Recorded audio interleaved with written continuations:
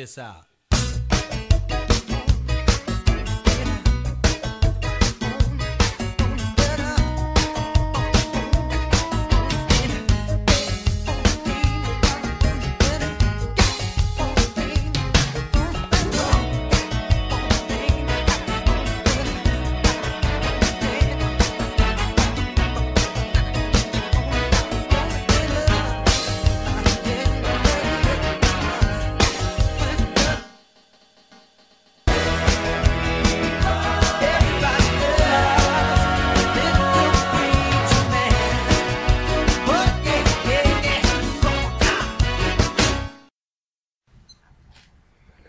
Alrighty, well, hello and welcome to the Foundations podcast today.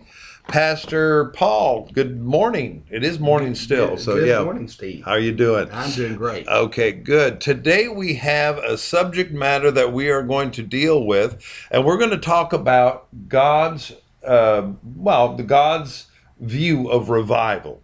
We're going to talk about the term and what revival is, how it's defined, what the way God sees revival, because a lot of us get a lot of ideas in our mind about the way revival should happen. Now, one of the things, Pastor, that I hear every church that I go to, I hear it from preachers all over the place. Ever since I've been a Christian, all through through the ages here. I'm getting older, but what I've heard is that, we got to have revival. We got to pray for revival. We need a revival. Yeah, well, that's what I've heard all my life too, and the truth of the matter, I think when people say that, they have no idea what they're talking about. They don't because they equate it to certain things that they've seen, or some of the effects of when revival broke out. And we ought to make a distinction there, yeah, on what we talk about revival, because it doesn't matter whether you're talking about, and I'm just going to talk about contemporary revivals. So say Azusa Street. If you're a Pentecostal, everyone ties their roots to what God did there. Yeah. Okay, and or if you're talking about the Great Awakening, or if you're talking about some of the John Wesley, Charles Wesley, the meetings they had. Yes. You can read about phenomena that happens. Okay. Like John Wesley saying, don't get up in the tree because if the power of God falls, I don't want you to get hurt. So, that's a statement he makes. Sure. So we can make a conclusion that something physical may have happened. Okay. But that's not the emphasis that John Wesley had. Mm-mm. It's certainly not the issue that happened in the Great Awakening. We have some interesting phenomena that happened there. Yes, we did. Mm-hmm. In the Great Awakening, not just with Jonathan Edwards, but also George Whitefield and some of the other people that were there. Those are what we call maybe effects of it. The effects. People may respond differently to the moving of God. Sure. And where the mistake comes is people think that you have to have the effect. The effect is revival. The effect is not revival. No, it's not. That is the common misconception of it. Yeah. And so I'm just going to kind of throw some things out there. Is that you're in church, and the other day I was listening to a Southern Gospel group singing. Right, I saw a video of that, and they're over there, and they were singing an upbeat song, and it was a good song. It was great, hallelujah, it was great. But then all of a sudden the people started clapping, and a few of them started standing up.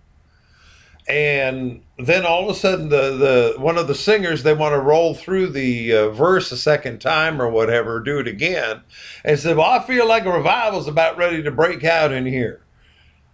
And you see, even from that standpoint, I'm looking and I'm saying, hold on just a minute here. People were clapping their hands. Maybe they were enjoying, maybe they were singing along, maybe they were standing up. That's fine. Yes. And that's great. We love that. That's fantastic. But at the same time, is that revival? No. And a lot of us, and I've been in, and I'm sure you've been in meetings where people were, and I'm just going to list them, falling out under the power. When they're praying for people and they fall out under the power. Maybe somebody gets excited and runs around the room. Maybe somebody there's a shout, or somebody shouts, or what have you. Maybe they're waving the flags over there, and getting, and all that. We've seen that happen. Now, please understand, we're not either making fun of this or we're not belittling this. That's fine. Go to work. But the thing here is that when we are equating those things with remember the Jericho March. I was just going to kind of throw that in there, but which is great. That's fine. You want to do that, get excited about God. But at the same time, that does not equate with what revival is. No, it does not. And this is what I have seen people. The people have come up to me, and they talk in terms of, man, I want to see people, shouting. I remember had a gentleman years ago said, I love to watch people shout and get happy. And that dude just sat back there and didn't do anything. I'm thinking, well, if you think that's revival, why aren't you doing it? Yeah, exactly. But and we're not saying that that's wrong to do those things. But what I believe is wrong is the absence of it does not mean we don't have revival. Yeah. If you're going to biblically determine what revival is, and once again, this is Foundations Podcast, and we're going back to the source, the Word of God, to let that be the plumb line of how we understand revival, where it comes from. And I will guarantee you one thing, that had you been in Jonathan Edwards' meeting there in 1741 in Enfield, Connecticut on July the 8th, no one was waving flags. No one was clapping. There was repentance. There were manifestations that happened. Yes. But they looked a lot different than what we call, and by the way, that did produce revival. It was based on the Word of God. Yeah, and this is where we're going to go here today. And that's what we want to do. Now, first of all, what does the word revival mean? Well, the word revival is the ideal that something is dead or dying, or barely alive. And revival, in the sense of reviving biblically, is to take someone who is in that condition and bring them back to the way God wants, defined by His Word. Okay. And the term revive, and now understand something here. This is one which is unusual, but we're going to bring it out here, is that you don't see reviving or revival talked about in the New Testament as much as you see it referred to in the Old Testament. Yes, in fact, our concepts of revival is Old Testament, and that's not a bad thing if anyone's listening to this, because the gospel that all of the New Testament writers preached was the Old Testament. Exactly. Okay, but in their writings, they don't use the word revival. They use words like renewal and transformation. Yes. And so it's just strange, when you look at it like that. Because if you look at the book of Acts, that is revival. Yes, it is. But the word revival is not used. Okay, so it's strange. But there are other words that are associated with revival that are used in the book of Acts and in the New Testament. Things like repentance. Repentance, yeah. In fact, there is no revival without it. Period. No. Even Old Testament. No. A lot of people like to take that passage, was that 2 Chronicles 7:14? Yes. And they'll say, we need to pray that God would heal our land and do all this. And so many times on Facebook I see that, and they never mentioned what we're supposed to do. Repent and turn from your wicked ways. By my name will humble themselves, repent, and turn from their wicked ways. Yes. And seek my face. In other words, there's revival has to be God's way. Yes. And unless there is true repentance, there can be no revival. No. And that true repentance is based on what God said in His Word. And there can be no true repentance unless people hear God's Word. When Paul says it this way in Romans 10, so then faith comes by hearing, and hearing by the Word of God. Yeah. So even the initial point of people being saved is through the Word of God. Nothing changes through the believer's life. Yeah. From that standpoint, Paul talks about renewing your mind with Scripture, being renewed in the spirit of your mind, experiencing transformation. Yes. As a result of that in Romans 12. And so what I'm trying to say is all that's based on repentance, and we have Paul's own words that we can look at later. But But going back to the Old Testament, let's go back to the Old Testament. One of the things I'm going to bring these scriptures out, Pastor. You have a few other scriptures and stuff you want to bring out. I want to take a look at Psalm 119. Yes. One thing about Psalm 119, I don't want to take up too much time explaining this, but it is the psalm that you will trip over and it will get your attention in the book of Psalms. Why? Well, in the original, when you're looking at how that it was formulated together in the original text, you'll see that Psalm 119, first of all, so you said it has 176 verses. Yes. The longest psalm that you'll ever read. And it's a 119 and 176 verses. Now, the way, if you look in the original text, you will look that that particular psalm is broken up into chunks or into sections. Yes. Each of the sections represents one letter of the Hebrew alphabet, Aleph, Dalet, etc., etc., etc. We can go through that. It's not a Hebrew lesson, but anyway, each letter in the Hebrew alphabet. Yes. Now, and then if you look at the writing, each of those stanzas begins with the letter of that stanza, or in other words, like the first one, Aleph, and then they all, and you said there's like 16? Yeah, each stanza has 16 verses in it. 16 verses in it. And every one of those verses in that psalm, in one way or a manner, refer to God's word. Yes, they do. Every single one of them. It's called the alphabet. It's a Hebrew alphabet. But it's the alphabet psalm. Mm-hmm. And it is by design. I mean, there's no way that could have just happened suddenly or just, coincidentally or what have you. That was there, and that was meant. And when we look at that psalm, now listen to this. There was several of the verses within 119 that talk about reviving us. Yes, reviving us. And let me pop over here. We begin in verse 25. It says, "Revive me according to your word." Yeah, to your word. To your word. The word of God. Then we go into 37. It says, "Revive me in your way," God's way, which is His word. Revive me, and 40 says, "Revive me in your righteousness." That's God's righteousness. Yeah. And how do we learn of God's righteousness? From the Word of God. There you go. All righty. And verse 88, it says, where am I? "Revive me according to your loving kindness." And where do we learn about His loving kindness? One of the verse above that is the precepts of the Lord. The precepts of the Lord, the Word of God. "So that I may keep the testimony of your mouth." That's what he's talking about. And then verse 107, again, "Revive me, O Lord, according to your word." 149, it says, "Revive me according to your justice." Yeah. And once again, where do we find out God's justice? Well, we find out in the Word. The Word of God. The Word of God, yes. And 154, "According to your word." 156, "According to your judgments." That's another word for the Word of God. 159, "According to your loving kindness" again. And so we see that all of this is that the Old Testament clearly tells us that we need to be revived through the Word of God.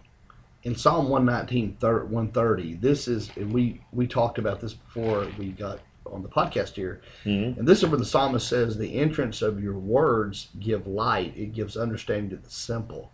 That word entrance in the Hebrew is patah, and it literally means a declaration. Okay. It's the ideal of a declaration of revelation, a disclosure of knowledge and understanding. And so what the psalmist is saying is it's through the preaching and the proclamation of God's word. That's the entrance, like a door being opened. Yes. And because it's an allusion to that. That's why most translations will say entrance. Yes. And so when that happens, what does it do? It gives light. It turns on the light. Yeah, and how is that described? The difference between the dark and the light. Paul used that same terminology in 2 Corinthians 4. We said the God of this world has blinded the minds of the unbelieving. So what is the light? The Word of God, the entrance of that, the declaration of that, it it brings light. It gives understanding to the simple. Yes. And so, we're talking about, we need to have an understanding of God's word. Yes. Everyone who's listening to this, you need to go to a church where they preach God's word. Oh, absolutely. And because why? Because the declaration of that word gives light. Gives light. Yeah. Yeah. And I don't know if this is kind of funny, but they say, you hear these phrases like they talk about individuals where the light's on, but nobody's home.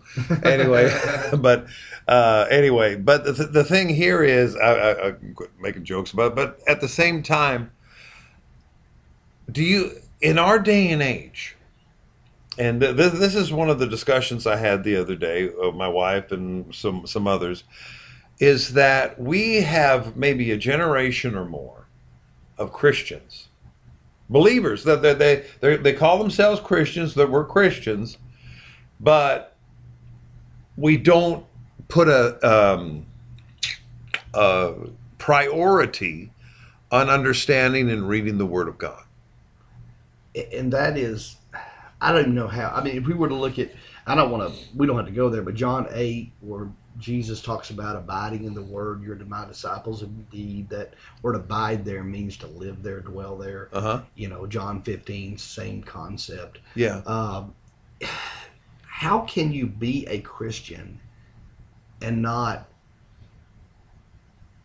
love God's word? Yeah. And here's the thing. You have to ask yourself the question, does God's word excite me? I mean, is it something that, I am looking forward to doing? Is it something that so there's a lot of people that say that they get excited about other things. We talked about this last week. They get excited about football. They get excited about sports. They get excited about music, or they get excited about other things like that. But they don't have an excitement about God's word and about doing and talking about God's word. Now, as we will look at accounts of the Great Awakening, as we look at accounts of Jonathan Edwards, we're going to talk about that in a minute, about Jonathan Edwards, Sinners in the Hands, and the spurring off all of that revival, we see that there was a renewed interest in people talking about God's word, people talking about theology, talking about their life and their testimony, people getting together and getting excited about the word of God. Yes.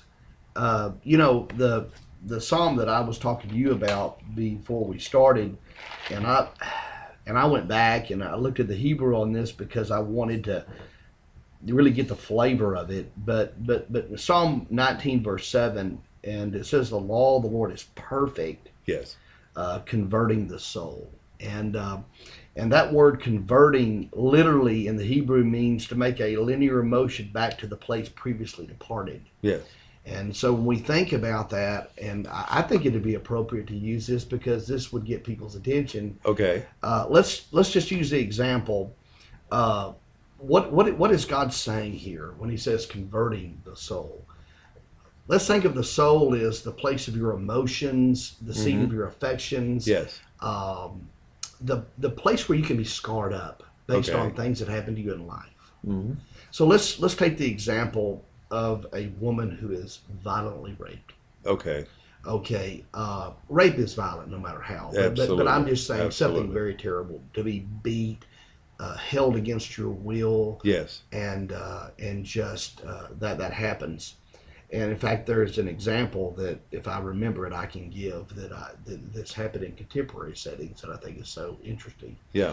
So a woman is raped. This is tragic. Yes, absolutely. This should never happen to anyone, but No. these things do. Mm-hmm.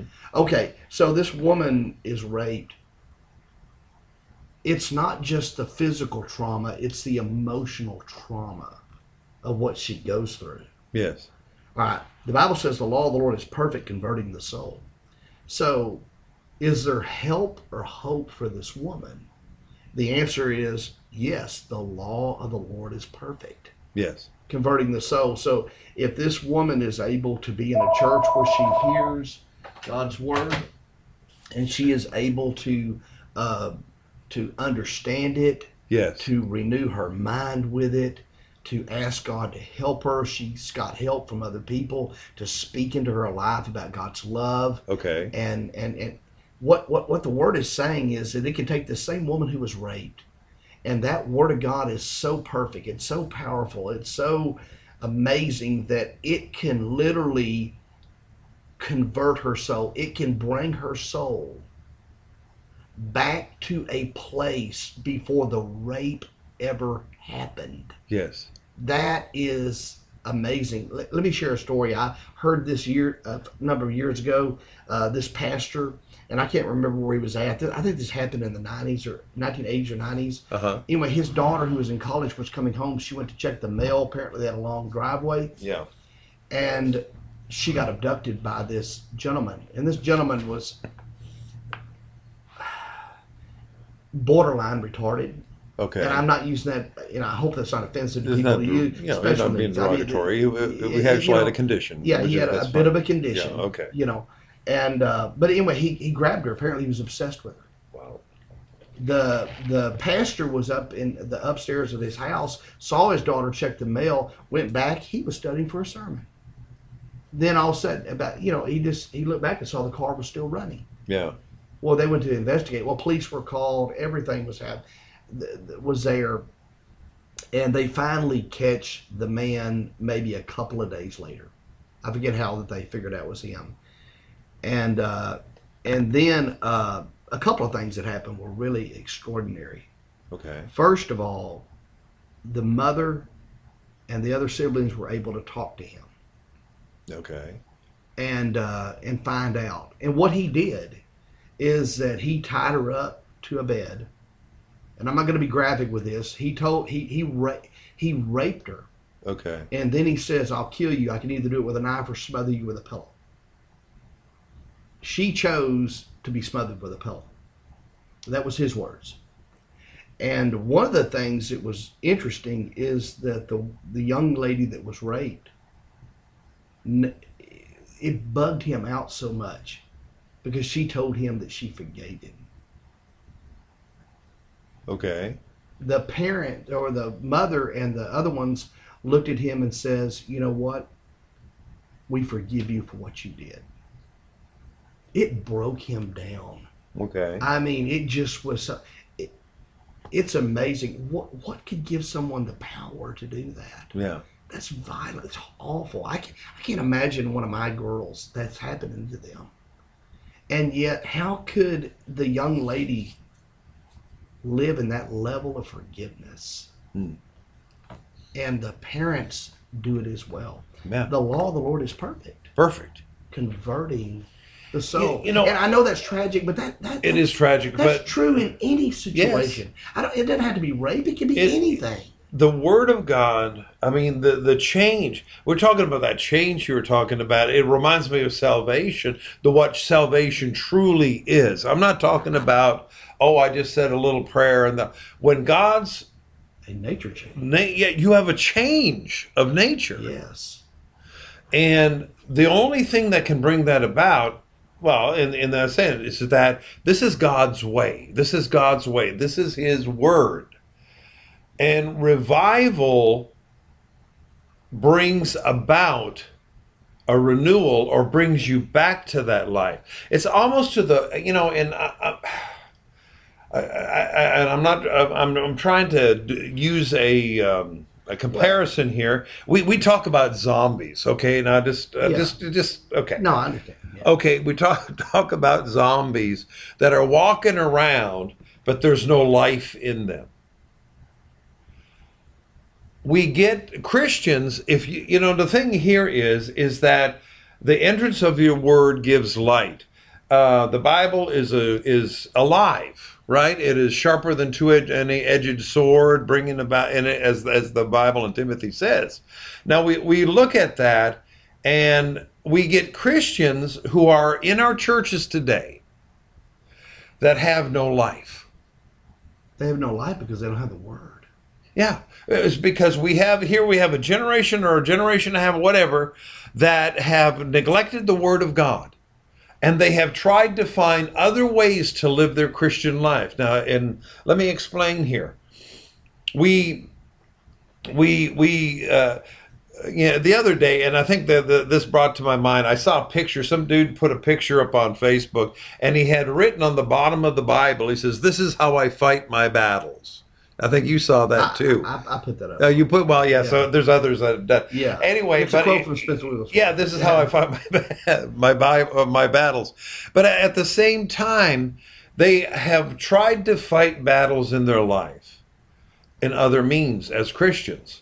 Whether it's saying, well, if I sing, Christian music, well, you see, the thing here is that everything in Christendom has to come back to the base where it's the Word of God. Yes. If you're praying, you need to pray according to the Word. If you are singing, those words or that music, whether it's praise and worship or Christian contemporary music or whatever, and my wife and I were talking about this, it needs to have a base in the Word of God. That, we did a podcast several weeks ago, I don't know how long ago, and we were talking about the top 10 of what we saw here in our nation about Christian music and praise and worship. And those that are not in agreement or aligned with the Word of God, they're useless. Frankly, they're useless. You want to use that and try to go against the devil? Yeah, you want to go against the powers of the enemy? It's not going to work. You want to go into, and not saying that all of this is bad, the praise and worship or all of what I'm going to say is bad, but you can't fight your battles that way. No. You can't go in and blow a shofar. Yeah. You can't go in there and wave flags in your church or march up and down or do a Jericho march or anything else like that. You have to use what God has given you and given us to fight those battles. Well, let me ask you this question. We talk about revival. Yeah. The ideal of something being revived, something being converted, something being changed. What does revival look like? Well, I think it looks like that girl getting raped and saying, "I forgive you." Yes. I think it looks like William Tyndale being burned at the stake because what did he do? He translated the Latin scripture into German. German, I believe it was. And they burned him at the stake. That's revival. Yes. And people say, well, what do you mean? We got people that are willing to walk in light of God's word regardless, like that girl. In any situation, she didn't let that rape define her. No. She didn't allow being smothered with a pillow define her. No. And the parents didn't let that define them. No. They let God's word be the plumb line on how they responded. And this is going to sound horrible, but maybe we need to say it. We have believers today that can't even consistently come to Sunday morning service. No. We have people that we're at a generation that we have more access to God's word than any other generation ever before us. Yes. And yet people spend less time reading God's word, understanding God's word, and hearing God's word. And that is a shame, and I believe it is offensive to the Holy Spirit. Yes. Yes. And then they wonder, well, why aren't we seeing revival? Why don't we see revival? Where, and I know Leonard Ravenhill, he wrote a book called Why Revival Tarries. Yeah. He talked about the people socializing in the church instead of praying. Yeah. He talked about people, they're more interested in the fellowship dinner than they were getting on their knees before God. Oh, I've heard you, like this last Sunday morning, we had a tremendous move of God in our service. Yes. And when I finished my message, and there was numerous things that happened before that, but when I finished my message, it was 12:18. I didn't look at I just purposely did not look at my watch. I said, and when I got up there, I thought, I don't care what time it is. Sure. I have a message, I'm going to give it. And people responded to it. Yes. Now, some people just walked out, and I'm not saying they were evil or unrepentant or anything like that. No. But what I am saying that it is amazing when the Word of God comes to bear in a situation that God uses that same word and brings conviction in the heart. Yes.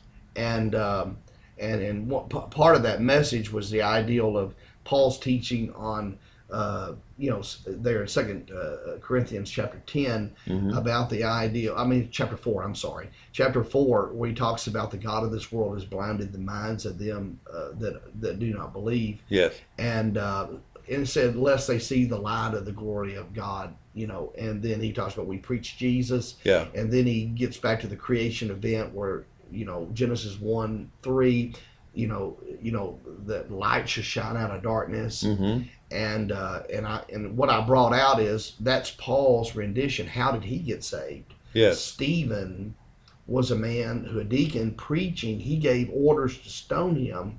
He heard the word that Stephen preached. He preached the gospel. And you can go back and read that in Acts 7 and 8. And while stoning him, he has an experience with God where he sees Jesus standing at the right hand of God. Paul observed all this. Yes. He's the one that said stone him. Yeah. And then he's on the road to Damascus, and what happens, he has an experience with the risen Christ, changes his life forever, and the rest is history. My point there is what Stephen did, according to what Paul wrote in 2 Corinthians chapter 4, accounting, was in the same power that God created the earth. Yes. In other words, that word that Stephen preached was that powerful. Yes. He was stoned to demonstrate the commitment and love for Jesus. That rocked Paul's world. Yeah. If you don't have that, you don't have Paul meeting the risen Christ. And the point of it is, where did that come from? Did that come because somebody waved a flag or blew a shofar? No. No, I'm not mocking that. No, but no, what no. I'm saying is, what was Stephen doing? Yeah. I mean, go back and read it, Acts 7. It is eloquent rendition of God's word, bringing people to a place, calling people to repentance. Yes. And they stoned him for it. Yeah. But that's the catalyst of what got it's the Paul word of God saved. You see that's and then what? Okay, I don't know. Do you have 1 Timothy up on about talking about the word of God is powerful? That's actually Hebrews. That's Hebrews. Let's go to that. Let's go to that. Let's see that. 4:12. And while you're talking about that, you're going there. I'm going to talk about the just kind of reference the. Actually, that's moving along. It's talking about when the Lord comes back, will he find faith on the earth? Talks about the virgins that half of them had oil in their lamp, the others didn't because they weren't prepared. And that when we neglect the Word of God, when we don't read the Word of God, when it's not a priority in our lives to understand that, number one, you're not going to have revival. No. Number two, you're not going to be ready. Now go ahead and read Hebrews. And just so that, we realize that some people watch this maybe not have read their Bible like they should, and they can start doing that. By the way, we're not absolutely we're trying to encourage people to do that. Yeah, but this is in the context of a rest that God has provided. Okay, and so let me start in verse 11. Let us therefore be diligent to enter that rest. And by the way, that rest is that Jesus Christ, what he did on the cross, the resurrection, the grave, is sufficient. Okay, for our salvation, to believe on him, to anyway, so let us enter that rest, lest according to the same example of disobedience, for the word of God is living and powerful, sharper than any two-edged sword, piercing. It's alive, it's powerful. Yeah, it's to the division of the soul and spirit. Remember, the word of God is perfect. The law of the Lord is perfect, converting the soul. It is of the joint of the division of the soul and the spirit, the joints of the marrow. The word of God is a discerner of the thoughts, the intents of the heart. That's why when you're under the preaching and teaching of God's word, sometimes that word will discern your thoughts and intents. And I've had people say this, how did you know what I was doing? Yeah, exactly. I didn't know what you were doing. Anyway, and then he goes on to say, and there's no creature hidden from his sight. Notice Jesus and the word agree here. Yeah. And but all things are naked and open to the eyes of him whom he must give an account. And what is he talking about? There's a day of judgment coming. Yes. And so the word of God is alive. The intents and thoughts of the heart, and everything is open unto God. In other words, God knows what you're thinking. He knows what your intentions are. He knows what your thoughts are, and everything is laid open to God. Let me give an example here, because I know that we probably have a lot of people thinking, well, I like to see the effects. You want to see the effects? Yeah, the effects. The effects. Okay, yeah. I'm not against the effects. Mm-mm. I'm just saying the effects are not revival. Okay. No. Now the word of God, what it does in the heart of man, what it does in our solical parts, yes, that's revival. That is revival. Okay. And so I'll give an example. Sunday morning before service, right. Standing here, I was in this office and I was about to leave to go. I teach a Sunday school class. Before I was going to go, one of the people in our church was feeling, well, they hurt themselves. Okay. And anyway, and I was concerned about that. And so I went to the Lord and I said, Lord, I'm asking you to heal this person.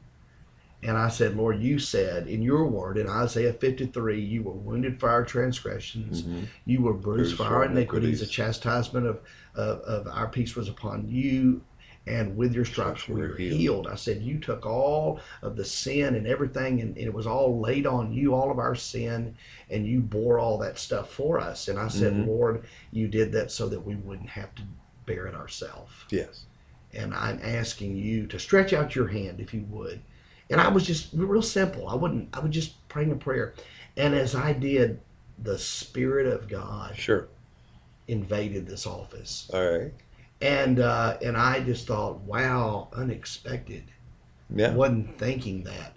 And there was a sense later, because I went in, well, actually, no, I was going to the men's prayer meeting that starts at 8.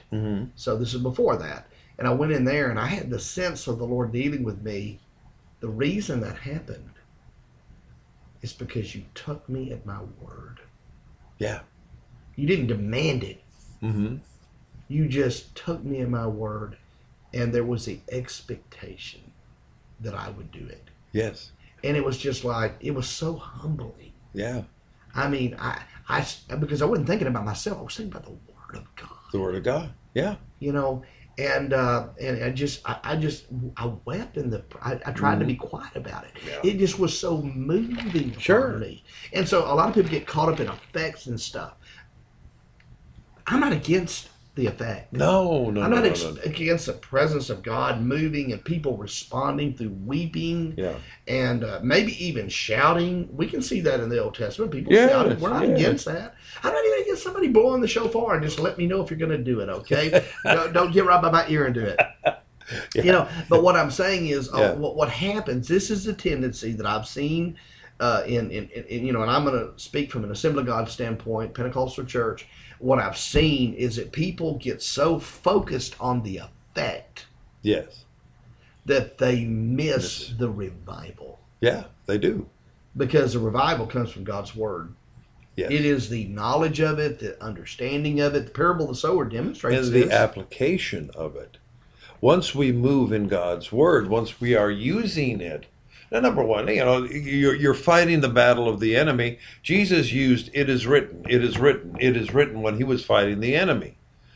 It is powerful. There is an effect to it. Yes. And once you begin to preach it, but then individuals have to get, and I'm going to use a term here, and it's been used.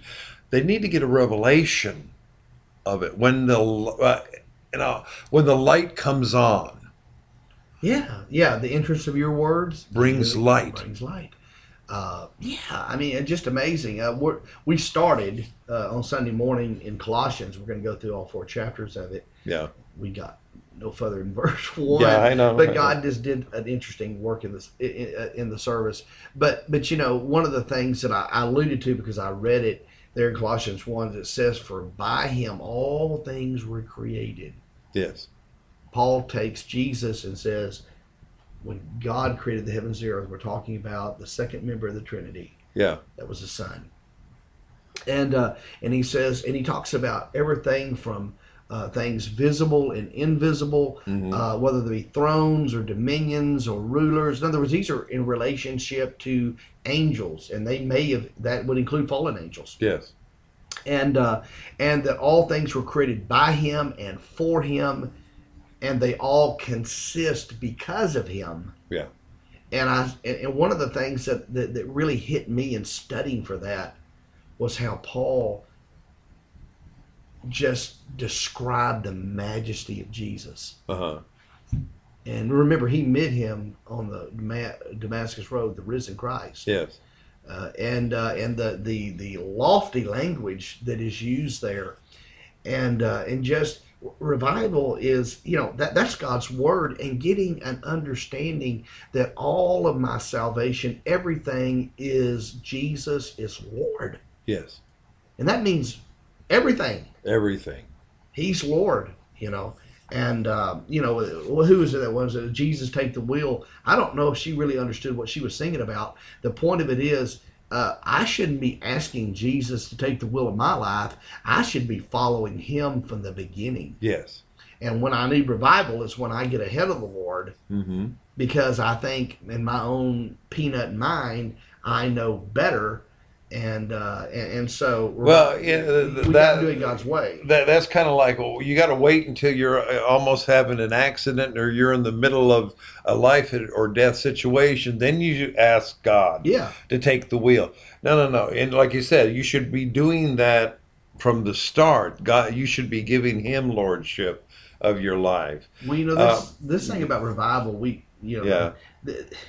good case in point, King David wants the ark back. It was lost during Saul's, administration there before. Yeah. Philistines had it. There's a story behind that. Oh, that was some fun Anyway, stuff. They brought that thing back, and I cannot at this moment in my mind slips me on who the house it went to, but he had two sons. I know one of them was named Uzzah. Yeah. And but anyway, and it had been there, and God was blessing that house because of the ark. Yeah. It was in that house. David can taste it. He wants it back. Yeah. And so he wants to get it back as quick as he can. So he brings a bunch of worshipers. He brings a bunch of people. And somehow they load this up on a new cart. Mm-hmm. That's not how God said it. That's not the way God said it. That's not. Nope. And so they're dancing and they're just twirling and doing all their stuff on the way back to Jerusalem. They never get even close to Jerusalem. The oxen that's pulling the cart stumbles.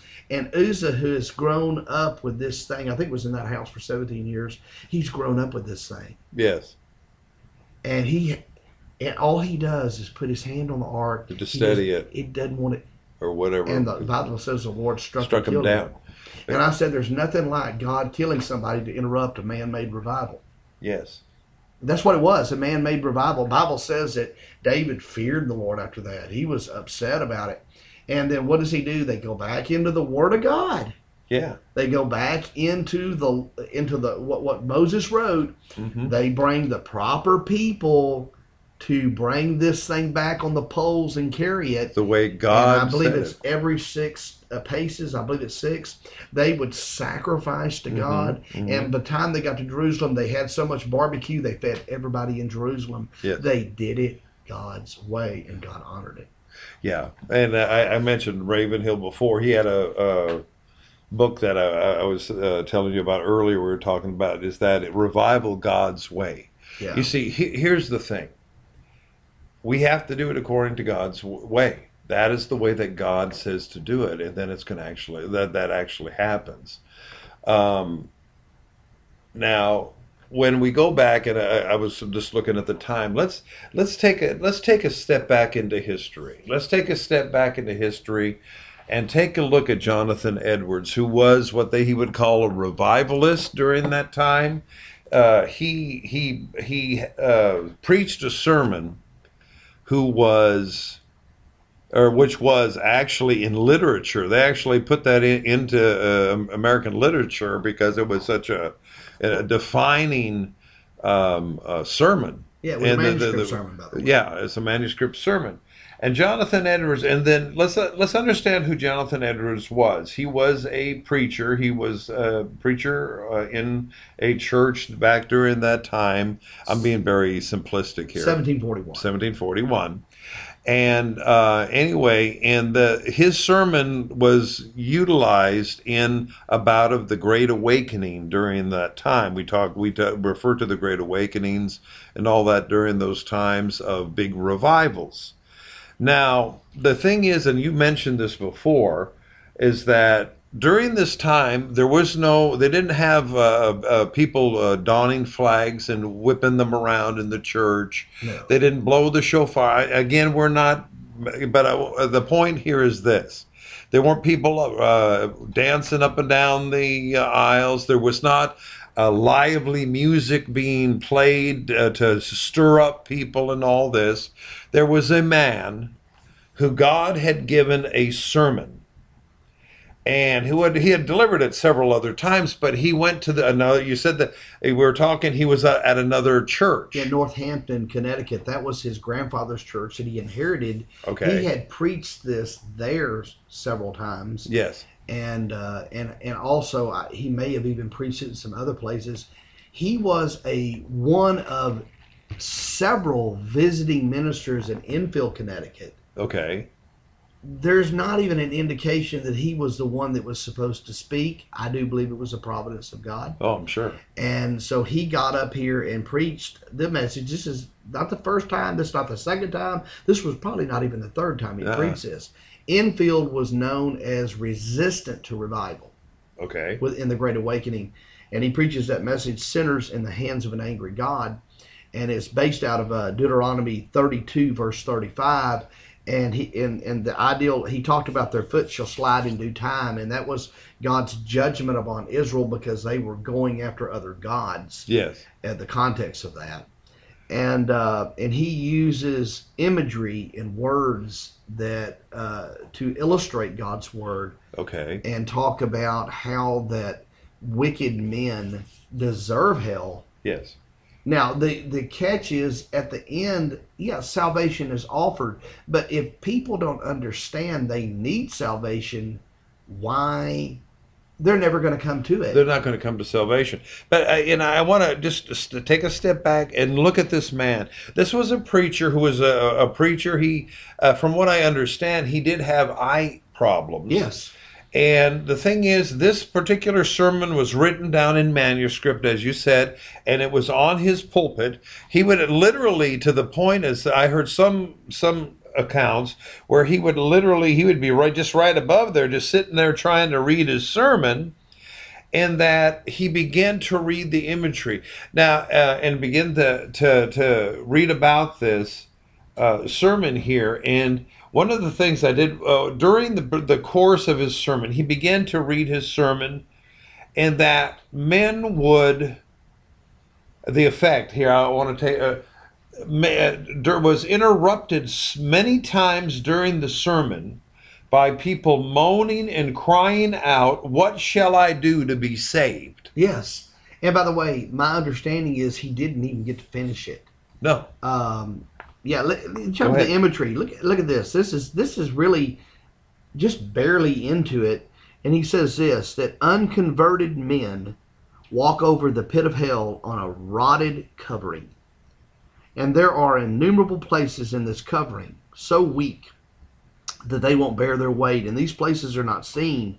The arrows of death fly unseen at noonday. The sharpest sight cannot discern them. God has so many different unsearchable ways of taking wicked men out of the world and sending them to hell.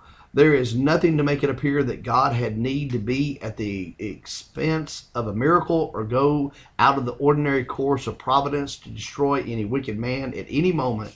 Anyway, and I'll stop right there. I mean, think about it. His audience is listening to this. The pit of hell. Just like a rotted covering, and you're walking over it. You have no idea.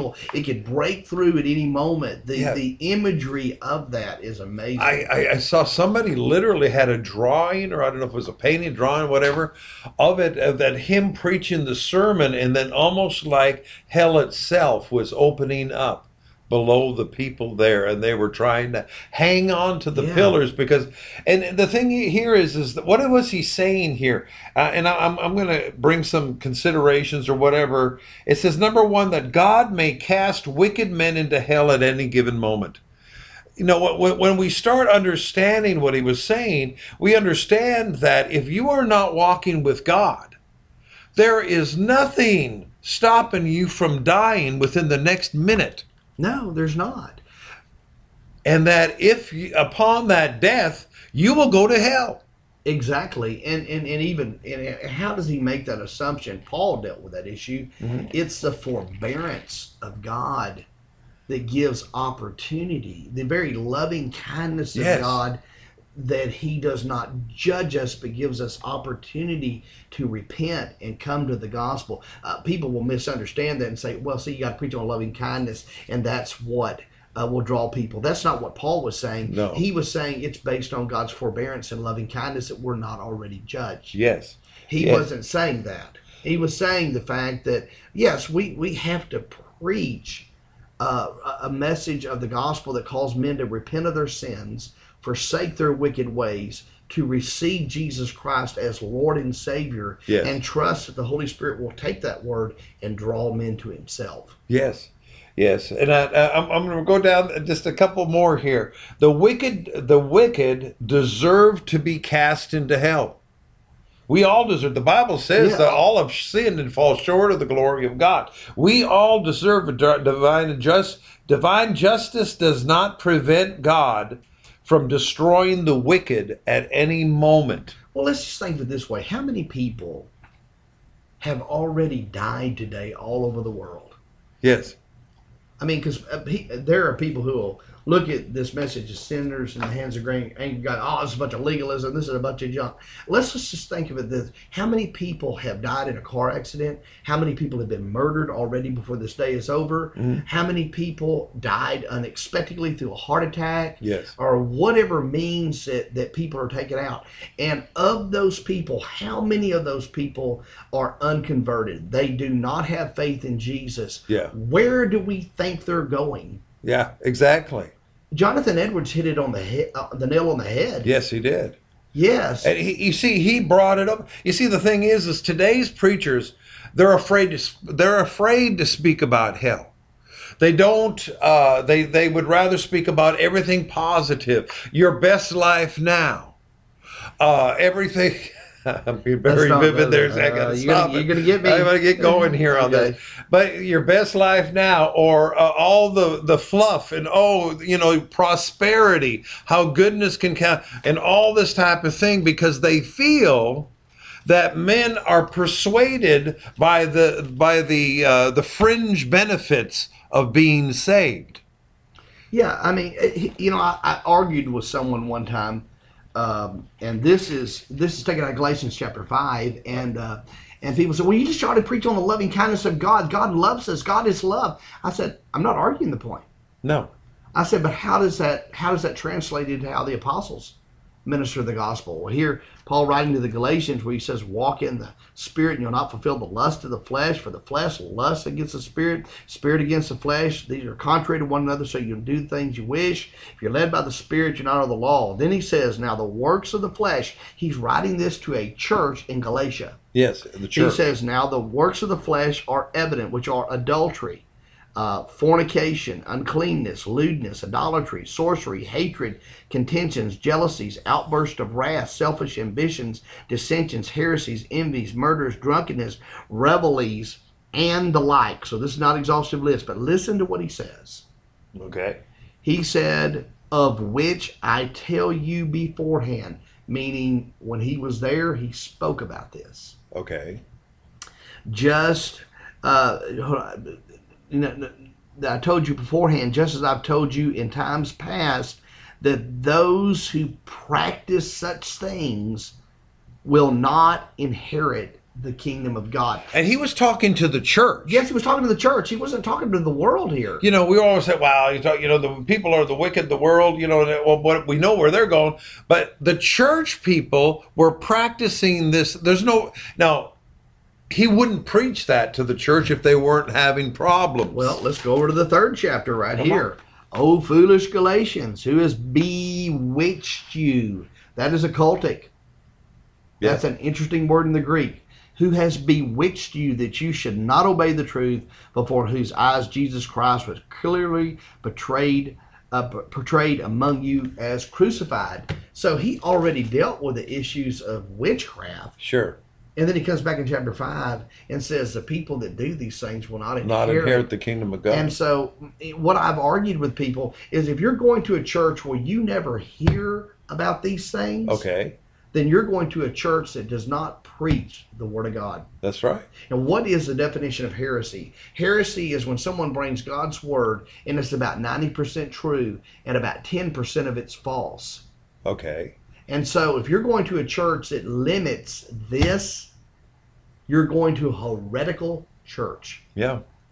But you see, how did revival spur off. We're back to, going back to Jonathan Edwards' sermon. He's preaching this. And he's talking to things. He says, the wicked at any moment suffer under God, at this moment suffer under God's condemnation to hell. In other words, if you don't know Jesus, you are already condemned to hell. Yes. And God does not need something to judge you by that you would go there. That was the point. You already deserve it. His divine justice demands it. Yes. Someone says, well, is that true? Yes. That's why Jesus went to the cross. That's the whole message of the gospel. Exactly. Jesus went to the cross. Why? To save us from that very wrath. Yes. The very justice of God. Why? Because God, when people talk about God is love, what's interesting about this is that is not even really a concept in Old Testament theology. The concept in God, I'm not saying it's not a truth. Don't misunderstand. It's true. But what kind of revelation do we have in the Old? By the way, it's repeated in the New. Yes. God is holy. He's a holy God. And from His holiness, all of His love, His mercy, His justice, His wrath is from that. Why? Because He is holy. Yes. And that's one of the things, if you were Jewish, even today, one of the first books of the Bible that you even are trained in is Leviticus. Mm-hmm. And what is the book of Leviticus? It is the ideal of the holiness of God. And the point is to produce the fear of the Lord, which brings about knowledge and wisdom. Yeah. And I know we're nearing the end, but how would this look practically? What would revival look like? Well, let's think about David Wilkerson when he formed Teen Challenge, and this would be true today as it was when he did that. Okay, Teen Challenge has a 13-month program. Judges all over, not just the United States, but all over the world. Yes. Someone gets in trouble, they break the law, drugs, alcohol, some other kind of thing. Sometimes the judge will say, this happens all the time. Yeah. You got two choices. You can either go to jail or I will give you probation and you will have to go to Teen Challenge. Someone will, Teen Challenge will say, hey, we'll take responsibility. If they don't do it in Teen Challenge, they can call the judge and say they're not doing what they're supposed to. They'll put them in jail. Yeah. This is why that we have judges all over the world that will take people and put them in Teen Challenge. They have roughly a 94% success rate. 94%. People overcome drugs, alcohol, criminal things.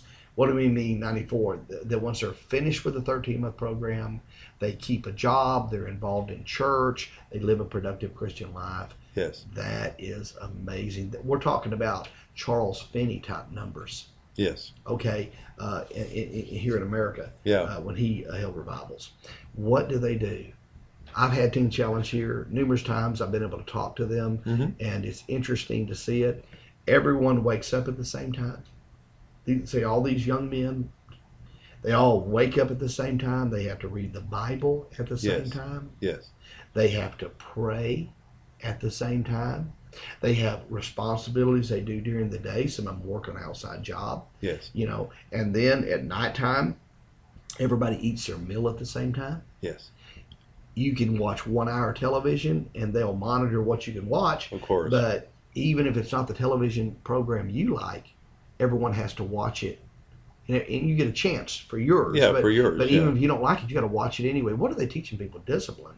Yes. And they're teaching people that we're a family and that we are, we're a body. Yes. And I've seen them do it when I've had them in church before, where they spent the night in the church and we made a place for them. And I come over here early in the morning and I see them all out there in the tables, and every one of those guys are sitting there reading the scripture, reading the Bible. And I've heard testimonies from them where someone says, I wanted to go to Teen Challenge because I didn't want to go to prison. And to be honest with you, I didn't want to read my Bible. I didn't want to pray. I didn't want to do all this kind of stuff, but I knew if I didn't do it, that I'd get sent back. And so I did. And before I knew it, something changed. Something changed. Something changed. The law of the Lord is perfect. Light came converting the soul. The interest of your word brings light. Yeah, giving understanding to the simple. The shifting. It is a shift. It is a major shift. Another way to say it in the New Testament concept, the renewing of their mind. Yes. Brought about transformation.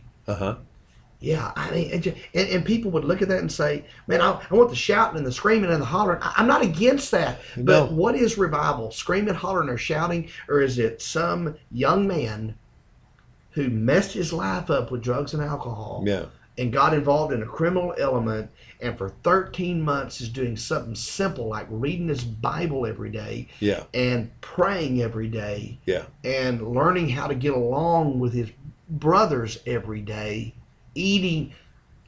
That's revival. Yes.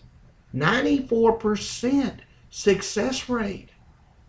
That's revival. Billy Graham said only 3% of all his converts even got involved in a local church. Yeah. Which is revival, Billy Graham or Teen Challenge? Exactly.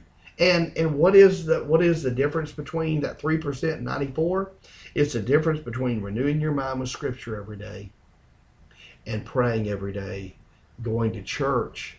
By the way, they do devotion every day with them as well. Yeah.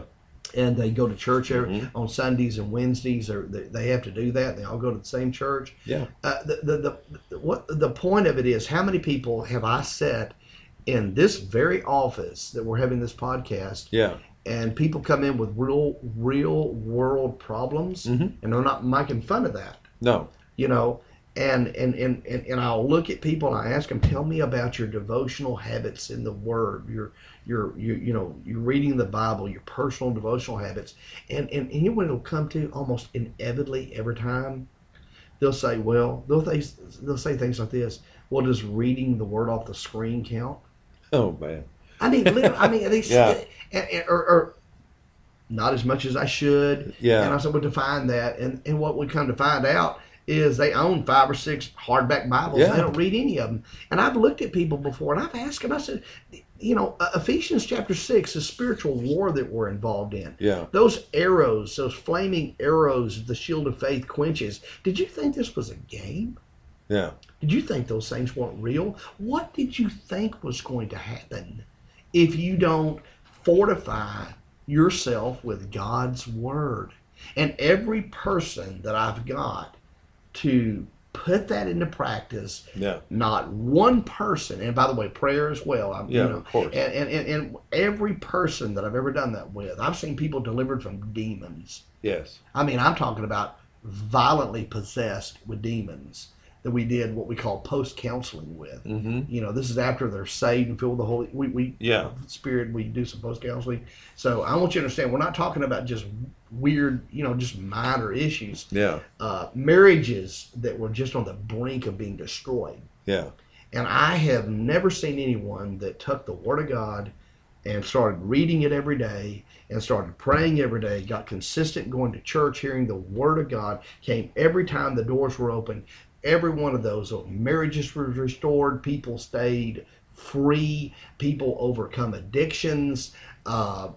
It's just amazing to see it. And everyone that didn't do it, I've seen marriages destroyed. Yes. I've seen people go away from the Lord. Mm-hmm. I've seen people go back to jail. What is revival? What is revival? It is taking the Scripture, understanding what it is, and acting on it. Yes. And being changed, converted. Yes. As a result. Jonathan Edwards, he was not reading a book report. He was not singing a song. He was reading and preaching the Word of God. Yeah, if you read Sinners in the Hands of Angry God, he vividly brings in examples from God's Word to demonstrate what he was talking about in Deuteronomy. Yes. We ought to also mention when Jesus resisted the devil successfully, yes. every passage was from Deuteronomy. It is written out of Deuteronomy. Yeah. And people began to stir. People began to literally, it came into their minds that the light turned on, that at any moment, if they would not give their heart and life to Christ and they wouldn't change, that they would fall into hell. I mean, any time they could go to hell. Their foot should slide at any time. Should slide. And you see, the thing is, that's what started breaking out. Now, when we look at the effects of revival, what do we see? We see people who are talking about their faith. People that are sharing together about their faith, talking about the Bible. Men that were talking about, would meet and talk about religion. and then in the Word of God and theology, people, places like bars and this type of thing, they would shut down because people lost interest in the wicked. That was certainly true of Charles Finney's revivals. I mean, literally, he would go into places, and before they were done, brothel houses, beer joints, liquor places, they didn't close down because people marched around them with signs. No. It was so many people were getting saved, so many people were getting their heart right with God, that there wasn't enough people to go, and they closed down. Yeah. You know how to, if people want to really, I mean, this is going to be, I don't want to be ugly here. Mm-hmm. If you want abortion to end in this country, then what we need is revival in this country. We need people to come to God. Let me read. This is Paul. You're talking about sharing your faith. Yeah. Here's Paul. He's arrested in Jerusalem. I think it's almost a year and a half later. King Agrippa comes, and he begins to recount to King Agrippa what happened to him, and so in this statement, I'm not going to read it all. He recounts what Jesus on the road to Damascus, what happened. And then after let me start out in verse 18. This is what he said. Jesus said to him. He said to open their eyes in order to turn them from darkness to light and from the power of Satan to God, that they may receive forgiveness of sins and inheritance among those who are sanctified by faith in me. And so he goes on and says, therefore, King Agrippa, I was not disobedient to the heavenly vision, but declared first to those in Damascus. That's where he got saved. Yes. And in Jerusalem and throughout all the region of Judea, and then to the Gentiles. And this is how he summarized it, that they should repent, turn to God, and do works befitting repentance. Yeah. And while talking about this, this is where I believe Festus, or was it Felix? Told him he lost his mind, or either maybe that was the one we was with Festus or Felix. Yeah, but didn't Agrippa say, "Almost thou persuadest me to be a Christian"? Yeah, he goes on right. He preaches the gospel. He says, "For this reason the Jews seized me in the temple, tried to kill me. Therefore, having obtained help from God to this day, I stand witnessing both to the small and great, saying that no other things than those which the prophets and Moses said would come." So he goes back to the word. Yeah. And he says that Christ would suffer, that he would be the first to rise from the dead, and would proclaim light to the Jewish people and the Gentiles. And here it is now, as he thus made his defense, Festus said with a loud voice, "Paul, you're beside yourself." Yeah. It disturbed him. Yeah. Not everybody's going to repent. No. And he said, "Much learning has driven you mad." I've had people accuse me of that and sit there and tell me, "Stop giving me the..." I think people get mad at me over this. Yeah. It's like, well, if we can't talk about the word, I don't know what we can talk about. Yeah, exactly. Okay. And but he said, "I am not mad, most noble Festus, but speak the words of truth and reason. For the king before whom you also speak freely knows these things, and I am convinced that none of these things escaped his attention, since this thing was not done in a corner." King Agrippa said, "Do you believe he said, "King Agrippa, do you believe the prophets?" In other words, do you believe the word? Yeah. And he said, "I know that you do believe it." And Agrippa said, "You almost persuade me to become a Christian." Yeah. I don't know if he was mocking him or not, but I don't think he was. I think God was dealing with both of them. The thing here is that you have Festus, or it was Festus, on one hand, in his reaction to the gospel or to the message. You have Agrippa. Another thing, God's trying to get a hold of him. Yeah. And he said, "Almost you persuade me to be a Christian." But you see, the thing here is, bottom line, and we need to probably wrap up, is that when we're talking about revival, it is brought about through the Word of God. Yes. Even Jesus in his own ministry. Yeah. Right there, I'm trying to remember the context. I think it's right there before the guy's healed that they lowered in the room. Yeah. I may be wrong about that. But right before it says his own family had thought he had lost his mind, and they were going to try to get him committed. Yeah. Yeah. I'm telling you, when you minister God's word, and let's just say someone's listening, how do I do this? Well, you give people God's word. Yes. Well, first of all, you got to know it yourself. You can't give it. You got to know the Word of God. All right, so you start giving people God's Word, you're going to have different reactions to it. You're going to have people that get mad at you. Yes. You're going to have people that look at you and say, well, you're just going mad. You're just too much learning. Quit giving me that. I don't like you preaching at me. You're going to get that. Yeah. You're going to get other people to say, you know what, you almost convinced me. You're going to have other people that are going to come to Jesus. Yes. And they are going to repent. But here's the one thing that who ever ministers God's Word. I don't care if it's someone who's sitting in a church somewhere and you're witnessing to somebody at work, or you're a preacher of the gospel. Everybody is going to be persecuted who does it, because Paul said in 2 Timothy chapter 3 verse 12, all who desire to live godly in Christ Jesus will suffer persecution. Yeah. And so all this garbage about this prosperity gospel, all this your best life now, that is garbage. Yeah. The real truth of the gospel calls people to repent and to turn to God and do works befitting repentance. That's what Paul said. That's in God's Word. Yes. And then when we're not calling people to that, we're not preaching the gospel. Yeah. And secondly, we're going to get negative reaction to that message. Sure. There's going to be people who will not like us and will persecute us. Oh, yeah. So anyway, it's true. It's true. No. And here's the thing. When Jonathan Edwards, and that was one of the examples we use today, is that people begin to actually get a vision, and when and an understanding, they actually saw that they could be thrown into hell. Yes. They saw that they could die at any moment and they could go to hell. That was reality. That was God's reality. That was and the light came on. The entrance of your word gives light. Now, here's the thing.